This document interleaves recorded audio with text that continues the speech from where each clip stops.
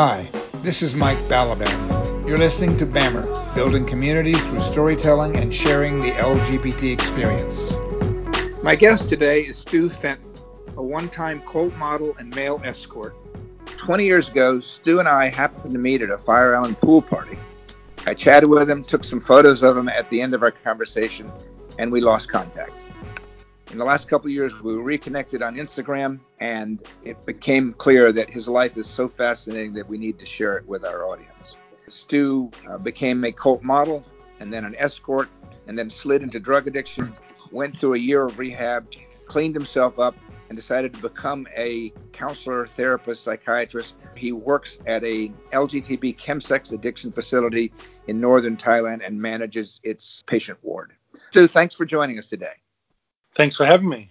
To kind of set the stage for how your life went down the path that it did, can you give us a little idea of where you were raised and what your childhood was like, etc.? Well, yeah, I grew up in a fairly middle-class Australian family, in the country on a farm outside Melbourne, and went to school just like every other kid. It was a bit of a redneck city that I grew up in, so I couldn't wait once I finished school to get out of there and travel overseas. And I was an exchange student in Norway for a year, which was very exciting. Got to travel around Europe and see the world, which was great. And then when I came back to Australia, I sort of, tried to find my way doing English degree at university, but it wasn't for me. So I got into acting and auditioned for the top acting school in Australia. Ended up going there with Toni Collette and Cate Blanchett and, people that are quite well known today. But I didn't make it through acting school, so I left there and I went to London to try and continue acting. And, it was over there that I sort of discovered ecstasy for the first time and got introduced to clubbing and big nightclubs like the Fridge in Brixton. And gosh, I can't remember them now. It's so long ago. But yeah, that was a very exciting time. That was around 91, 92, 93. And how old were you?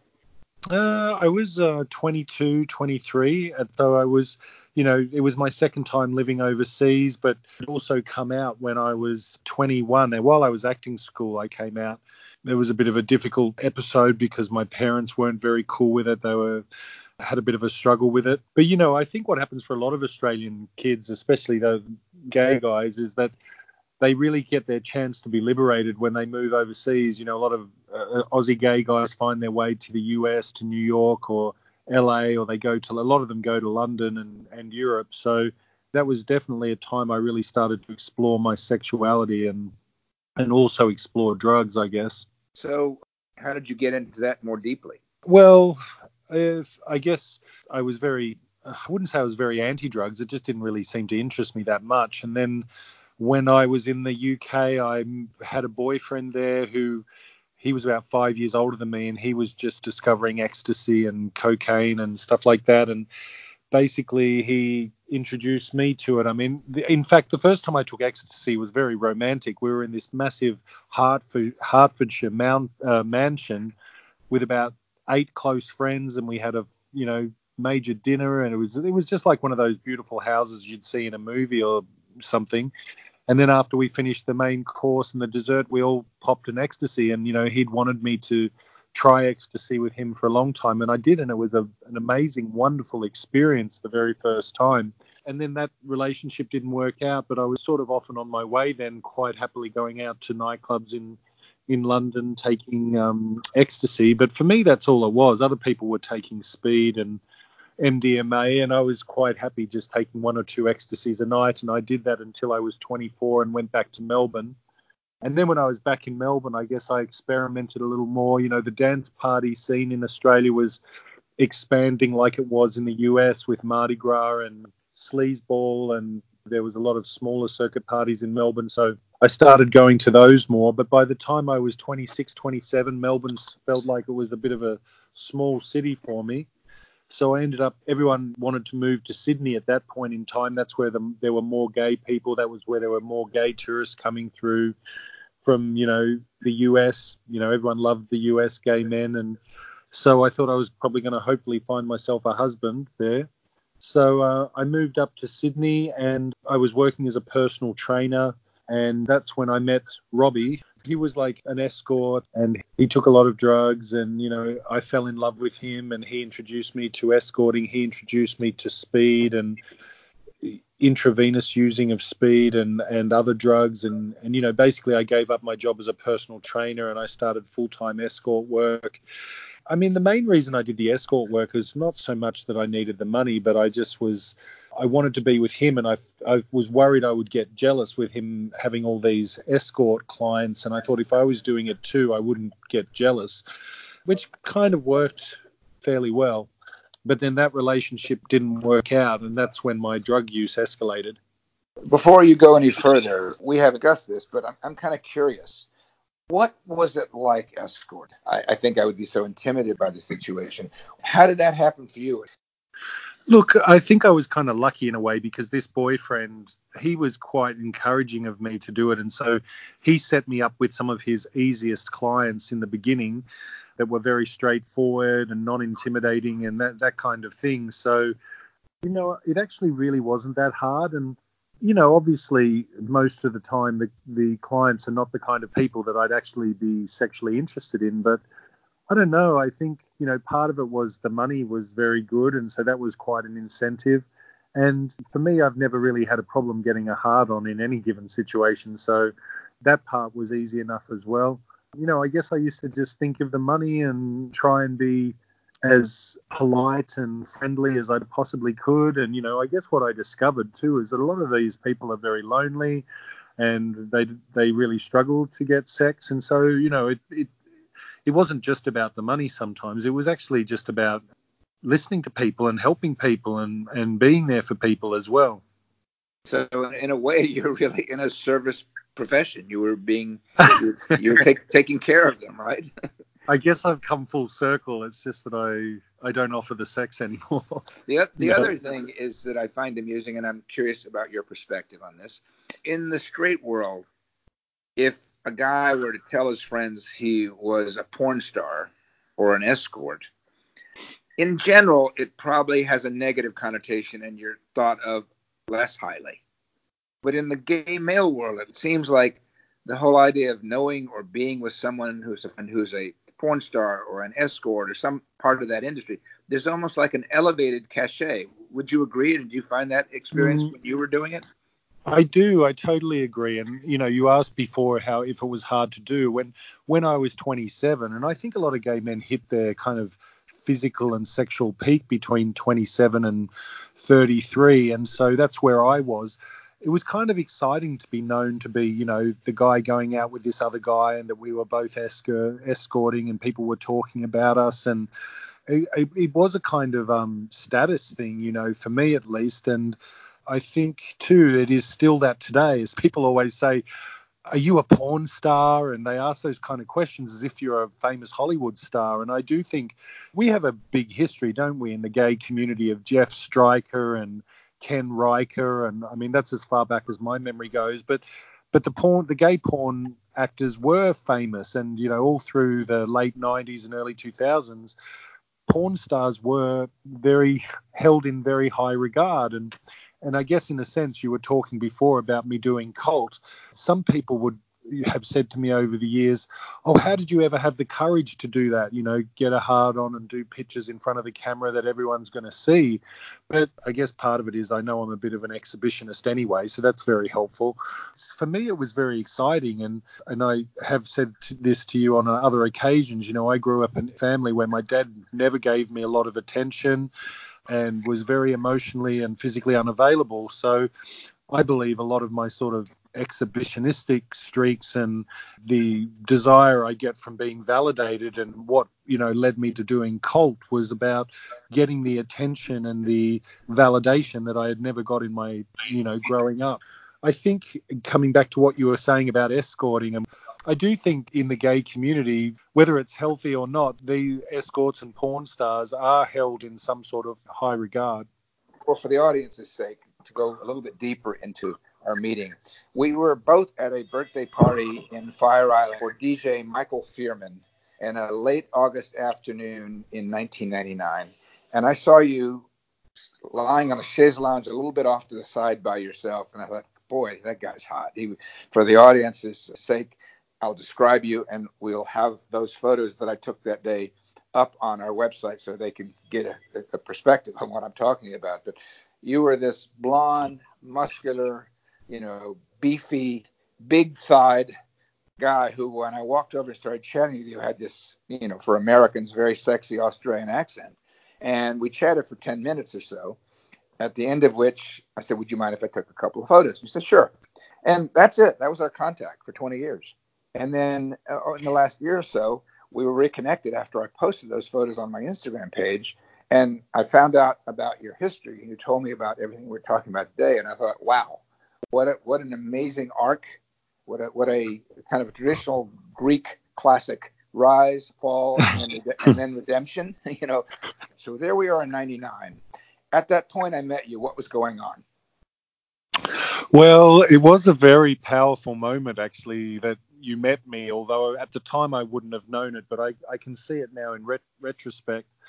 I had, I talked a bit earlier about the boyfriend that I met that led me into escorting. And, in order to get over that relationship, and what I know now is I had no ability to deal with my feelings of jealousy and pain and anger and everything. So I basically took off to America for 3 months at that time in 99 to get away from that relationship and to try and heal myself. But I obviously, New York was the place to go to. It was the funnest place on the planet for gay men, and so that's where I went.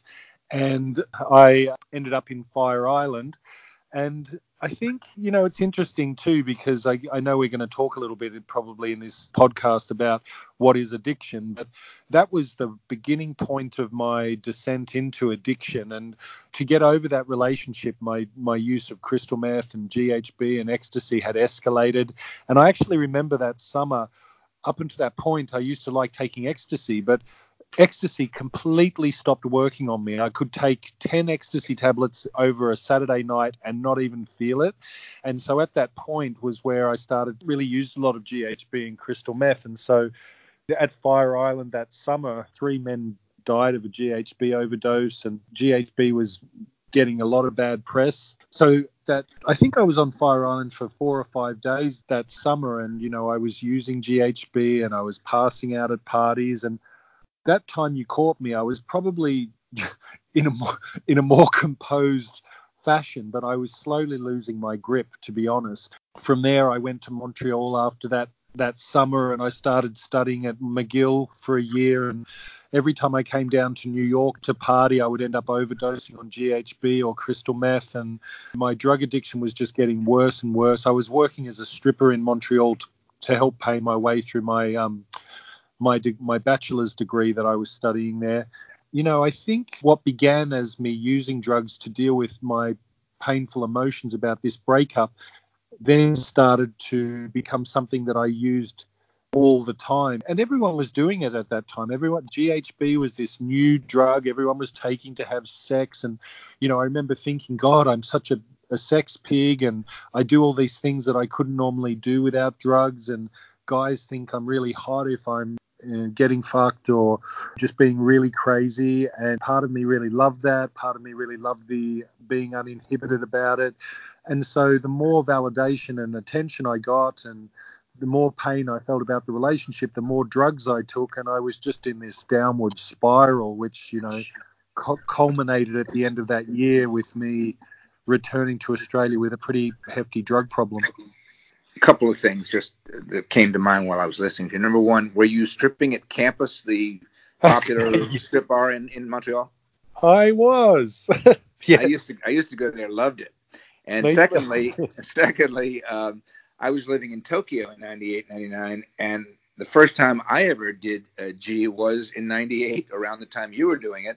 But ironically, it was a bunch of street models that one was living with me for a while, and he had all his friends come over and party. And back then, you could get the ingredients through the internet and mix it yourself. So yes, I remember that. So we kind of had the similar experiences at the same time. I've been to Campus, and I did GHB around the same time you first did. So basically, you're starting to lose your grip on your reality. Where did it go from there? Well, like I said, every time I went from Montreal down to New York for the Black Party, or I think I went down to Hotlanta, or I went to LA for the President's Day weekend. Like, someone heard about, me doing Cult, and so they flew me to Los Angeles to dance at some circuit party there. But every single time I would go to the US to one of these parties, and I actually had two friends who were like my partners in crime, Jack and Bobby. And Bobby died a few years ago from drugs, and Jack's gone off the radar as well. I feel like I'm the only last one standing, but we would go to all these parties. We would take heaps of ecstasy and G and crystal meth, and every time I would overdose. I mean, I just got a really bad reputation for overdosing on GHB. People were worried. I mean, I feel like I'm pretty lucky I lived. I mean, probably the worst weekend was the 2000 Black Party at Roselands in New York. Well, that must have been about February or March that year. I went fully dressed up in leather. I was having a good time. I took a dose of G and had a horrible overdose. And the next thing, I woke up in hospital in New York, and, I had a catheter in my penis, and I was rigged up on all these electrodes and stuff. And, basically the nurse said, "You nearly killed yourself." I couldn't get out of the hospital fast enough. A few days later, I think I nearly did the same thing again. I was so out of control. And so, yeah, it was pretty frightening. Amazingly, I finished and passed all my subjects in my degree in McGill. I came down to New York, and I went with my friend Bobby to whatever that big circuit party is in Washington, D.C., Cherry or something? Yeah, the Cherry Blossom. I forget what it's called, yeah. Yeah.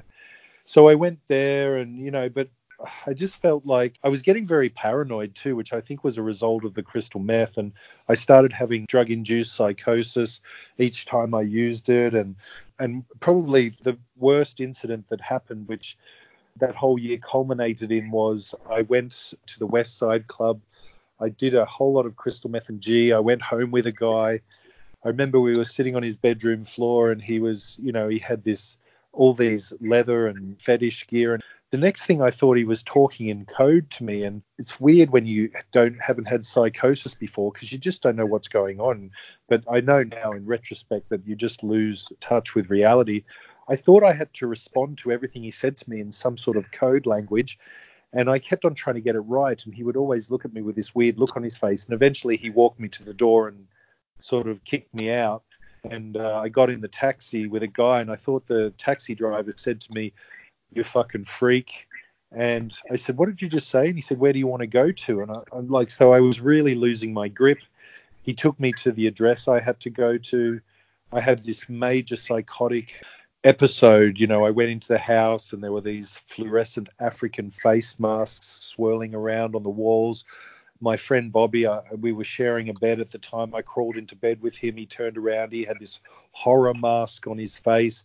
I jumped out of the bed, ran into the living room. He ran after me, and, everything was like a nightmare. That's what psychosis is. It's like being in your own nightmare.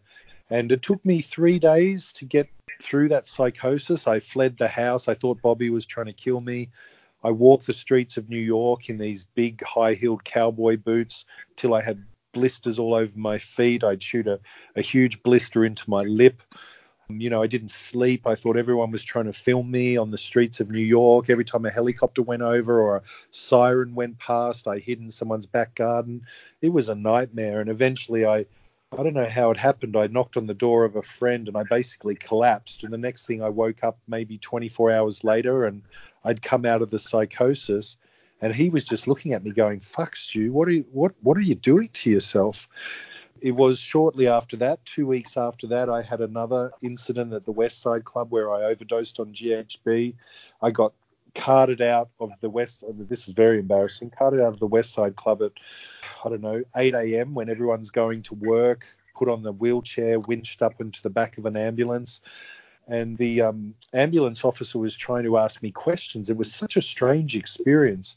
Every time I tried to answer the question, I would just say my address. He was asking me, "What's your name?" And I was telling him my address. It was like my brain was not connecting with my mouth. Long story short, I ended up in hospital again. I discharged myself. I had to catch a flight to London to see my ex. We had such a long story. I don't know if this is interesting for you, but we ended up having a a sex party that night, and I woke up at about 6 a.m. I had an 8 a.m. flight or something. Everyone else had passed out at the party. I knew I had to get to the airport. I just threw all my stuff in a bag. I don't know whether I had drugs on me or not. Took a taxi to the airport, got on the plane and went to London. And mid-flight, I went into psychosis again. But I mean, I wasn't a violent psychotic. I was just mumbling to myself and, imagining things were happening that they weren't. And when I arrived at Heathrow, I basically got lost in the airport. And I think the airport officials found me. They rang my friend Robbie, who came to pick me up. I spent 3 days in London in psychosis, and eventually somehow I called my parents and said, please get me home. I'm a mess. They brought me home. And then I really spent the next 2 years working out how to get sober, and it ended up being a 6-year ordeal. I've just given you the very short version. Well, before I go into the whole process of rehab and cleansing and becoming drug-free, you mentioned to me previously that you had these kind of episodes, either ending up in hospital, overdose, passed out, and almost killing yourself, or psychosis, maybe not even getting to a hospital. How many times do you think that happened, over what period of time? And then after you share that, what do you think it was that caused you to keep going back to it when you had such negative experiences? Yeah, I mean, I really think that I probably overdosed on GHB maybe 30 or 40 times in the lead up to getting sober. And I also think I must have had about 50 psychotic experiences too, which is the most terrifying thing I've ever experienced in my life. So it's a good question.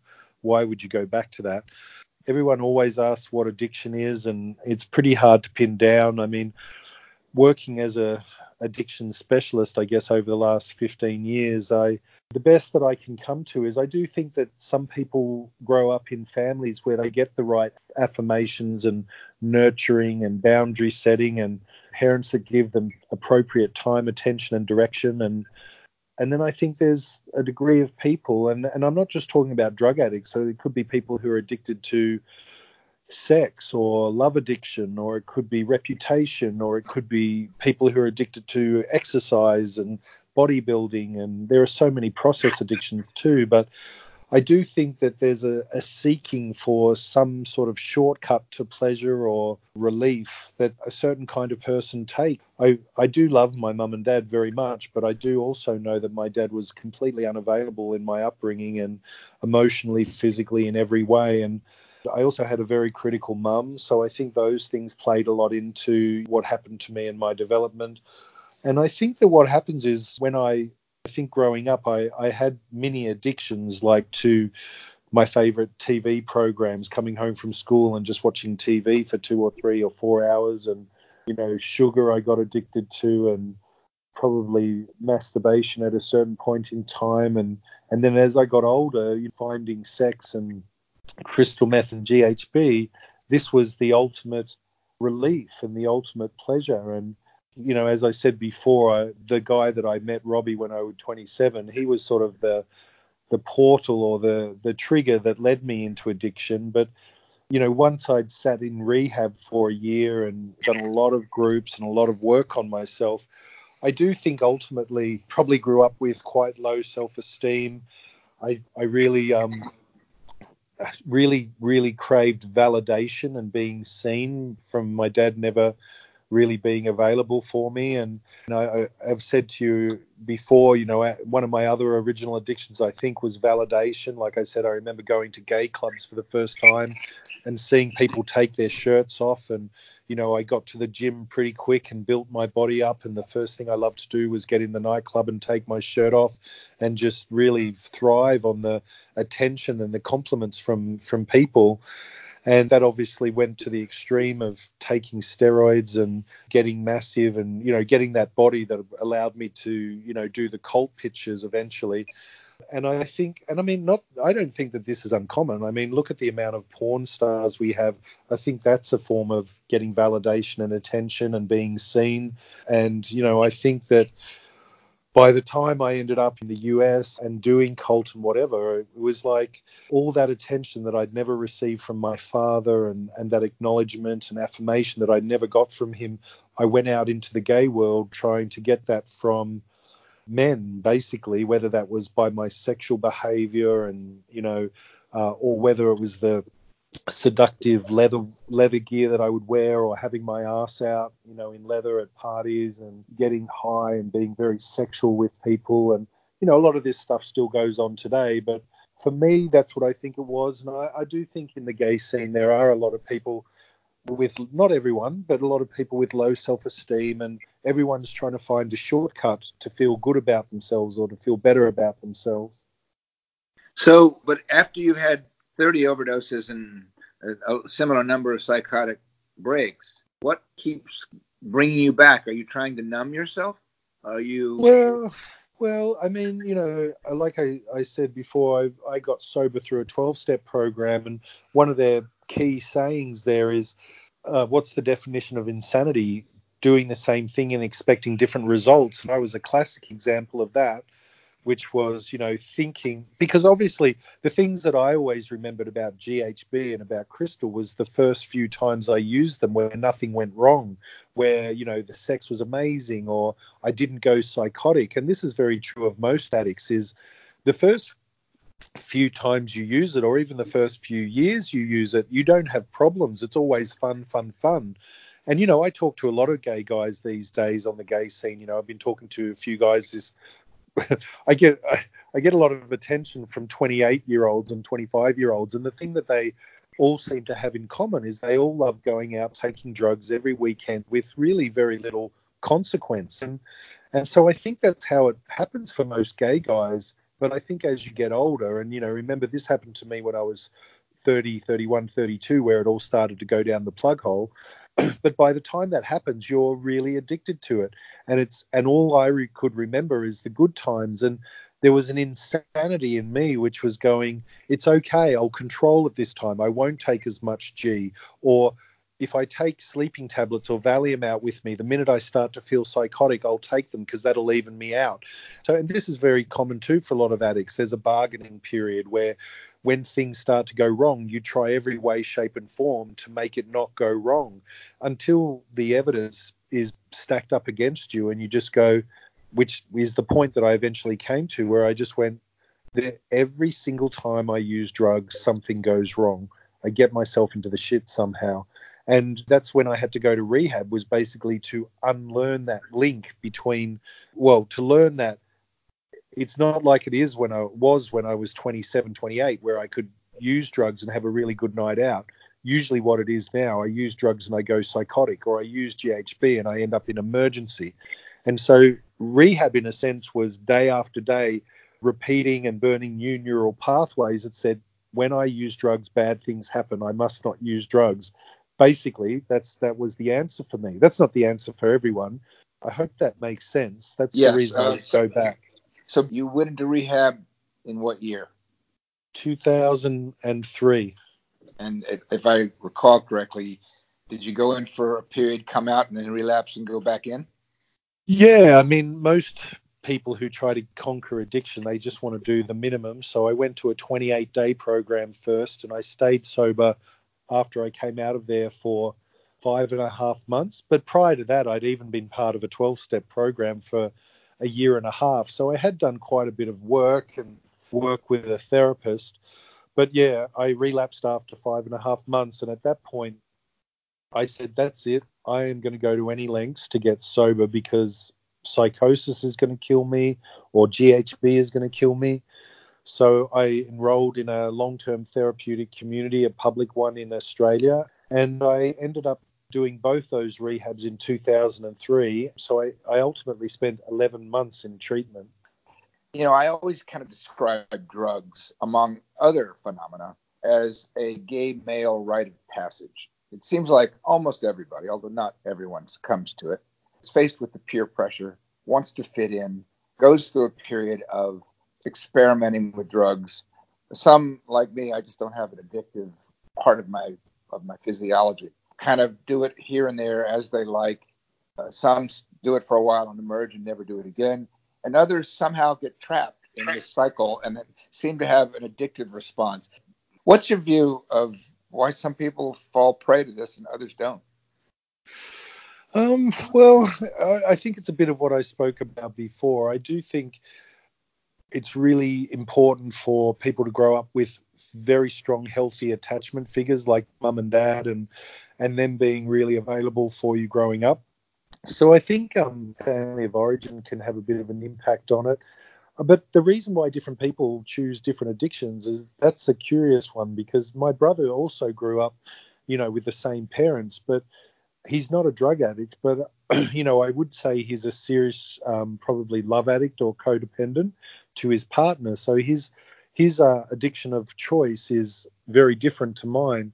It may be just that I grew up in the gay scene. He didn't.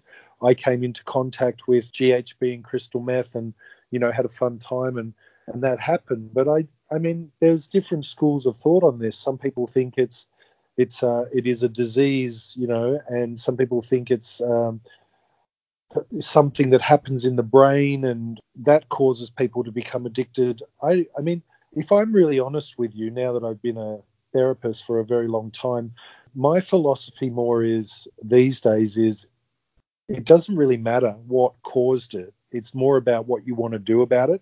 And my favorite saying when I was getting sober is, if you're on fire, do you run around and say, who set me on fire? Why am I on fire? Or do you just put it out first? And of course you would just put it out first. And then if it's of interest to you later on, you can go and find out. And that's definitely an analogy I apply to addiction. Like, I've heard so many different reasons why people are addicts. And for me, it really doesn't matter anymore why I'm an addict. It's what I want to do about it. And, if I'm one of the lucky ones. I hear every year of so many gay men dying from drug addiction and mental health problems and all this sort of thing. I really don't care too much anymore to work out what creates an addict. I just work on trying to help people. I mean, there is definitely value in you asking the question, though, because I think I want to work with LGBT people into the future. And the big important question is, if we can find out what causes addiction, then we should go back and stop it back there so it doesn't continue to happen. But I just don't know if that's too big a task to take on board. Speaking about your upbringing and your brother being in the same family and not having the same path of addiction, I've done some reading, and they kind of describe that as micro environments. You may be in the same family, but you each occupy your own specific reality and your own specific relations with the others in your family. So you're not necessarily going to have the same experience or same outcome. So it's pretty understandable. The other thing Yes. you and I were speaking about before we began the interview, and I'll just briefly allude to this, and then we'll kind of bring it to a close in a moment. BAMR is attempting to create community, initially gay male community, but gradually LGBT community through storytelling and the sharing of experiences. But we also are contemplating and in discussion with a couple of millennials to maybe come up with a set of principles or a code that we might pledge to live by in concept. We're not going to be enforcing it. It's just, if you believe in this, you might want to sign this charter. And one of those things would be taking care of each other.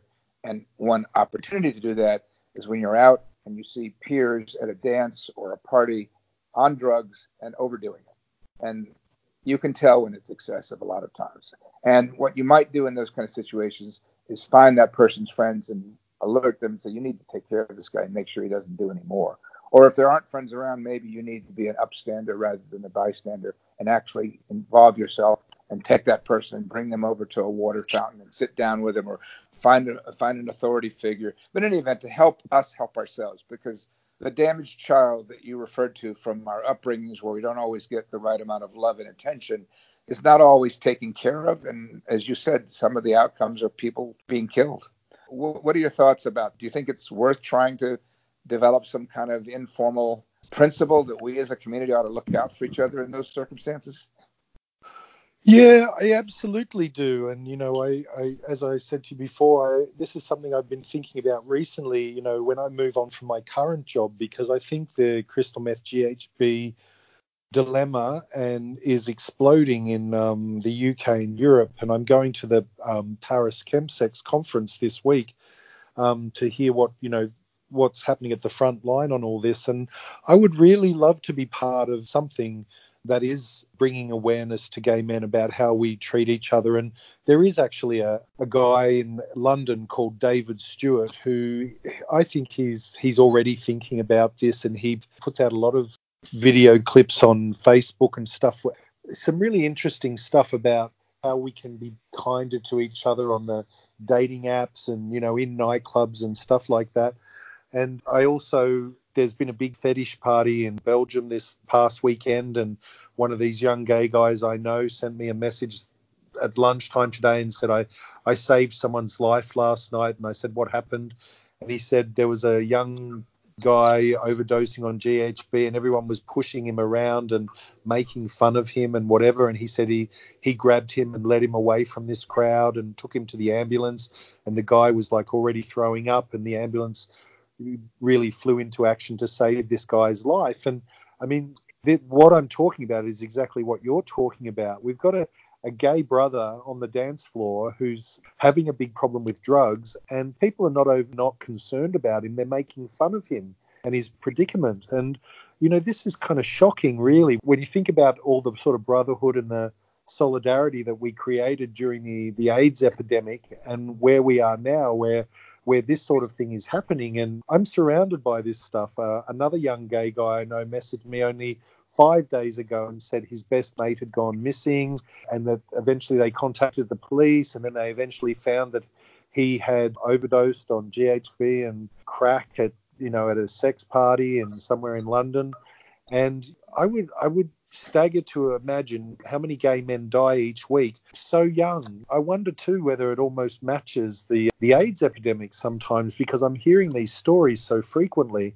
I totally agree with you. I think something needs to be done where there's an awareness brought to the whole LGBT community about let's take care of each other, let's look out for each other, for sure. I've always kind of thought and described a young gay man experimenting with drugs as almost an unavoidable rite of passage. And what you're basically telling me is, unfortunately, not everybody makes that passage successfully. And so, how do we stop these tragedies from happening?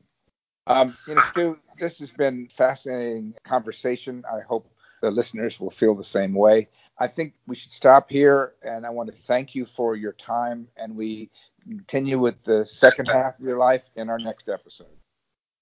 Sounds wonderful. It's been great talking to you, Mike. Okay. Great to reconnect. I'll talk to you soon. Okay. Thanks a lot. This episode of Bammer and Me has been produced by Mike Balaban, Tom Walker, and Caleb Holland. For more stories, go to bammer.co.